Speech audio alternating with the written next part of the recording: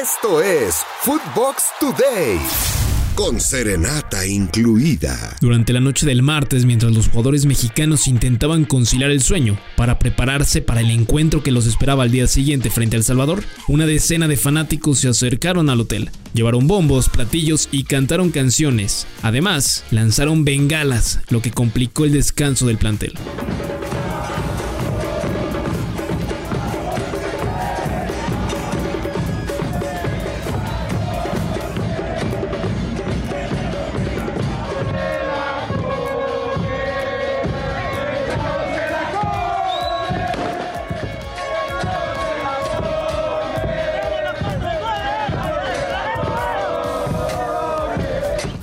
La selección mexicana ya está en El Salvador para jugar su último partido de eliminatoria en esta fecha FIFA, y el Tata Martino dejó entrever en la conferencia de prensa que podría haber cambios importantes en el 11 titular. El otro tuvo una lesión muy importante jugando en la Premier, con lo cual ese tipo de contingencias para cualquier jugador de fútbol sabemos que se dan y no tiene exclusivamente que ver con jugar en El Salvador o jugar una eliminatoria de Centroamérica o jugar cualquier liga de Europa. Entonces nosotros citamos jugadores con la idea de que jueguen, no con la idea de ponerlos a un costado si el partido es exigente, todo lo contrario. Pero sí atendemos otro tema que es el físico, y en el físico y la continuidad de partidos y las cercanías de los mismos, hay que tener en cuenta, si uno piensa exclusivamente en selección, en 6 días se juegan 3 partidos, más el viaje que han tenido para llegar acá, más la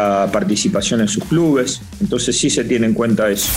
Lo mejor de Footbox.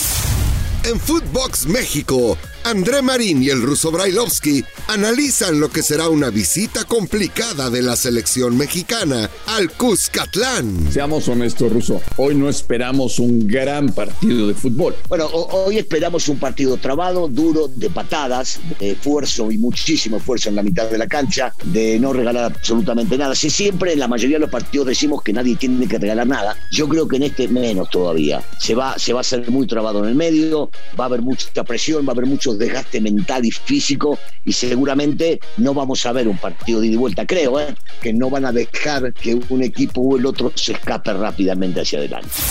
En Footbox USA tenemos todos los detalles del Estados Unidos-Costa Rica. Día importantísimo para Team USA, no se vale perder. Y menos en casa cuando se trata de una eliminatoria mundialista. Si tú aspiras a clasificar, por lo menos ganando todos los partidos que vas a llevar a casa, tienes grandes aspiraciones para hacerlo, para tener esa plaza en la próxima Copa del Mundo. Y acá tendría que volver a lo que presentó ante Jamaica, con la excepción de Weston McKennie.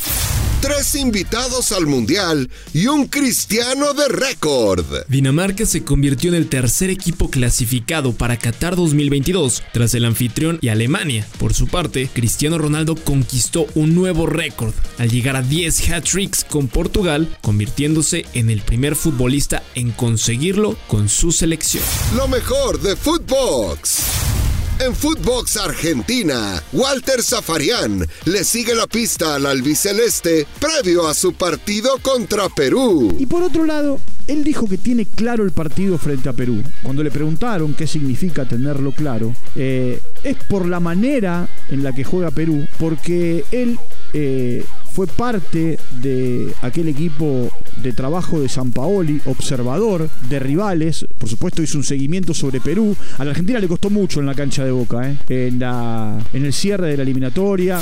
Oscar Córdoba y Alex Aguinaga se vuelven a enfrentar, pero ahora para analizar el Colombia-Ecuador de las eliminatorias. Pero siento que a Colombia le falta ir un poco más al frente, jugar, divertirnos, como somos los colombianos. Yo sé, los colombianos de alguna manera somos muy ordenados, muy disciplinados, muy respetuosos, pero ya, juguemos al fútbol, que a los colombianos también nos gusta el tiquitaca. Sí, estamos de acuerdo, ¿no? Quizás queremos ver algo parecido a lo que sucedía. Ojo, porque Colombia y Ecuador han tenido momentos de gran nivel, y lo que tú me dices, por ejemplo, en el caso de nosotros, un mano a mano de barrio va a ser como Moisés Caicedo ahí en la mitad de la cancha, el mismo Carlitos Grueso o Jackson Méndez, que están jugando muy bien. Esto fue Footbox Today, un podcast exclusivo de Footbox.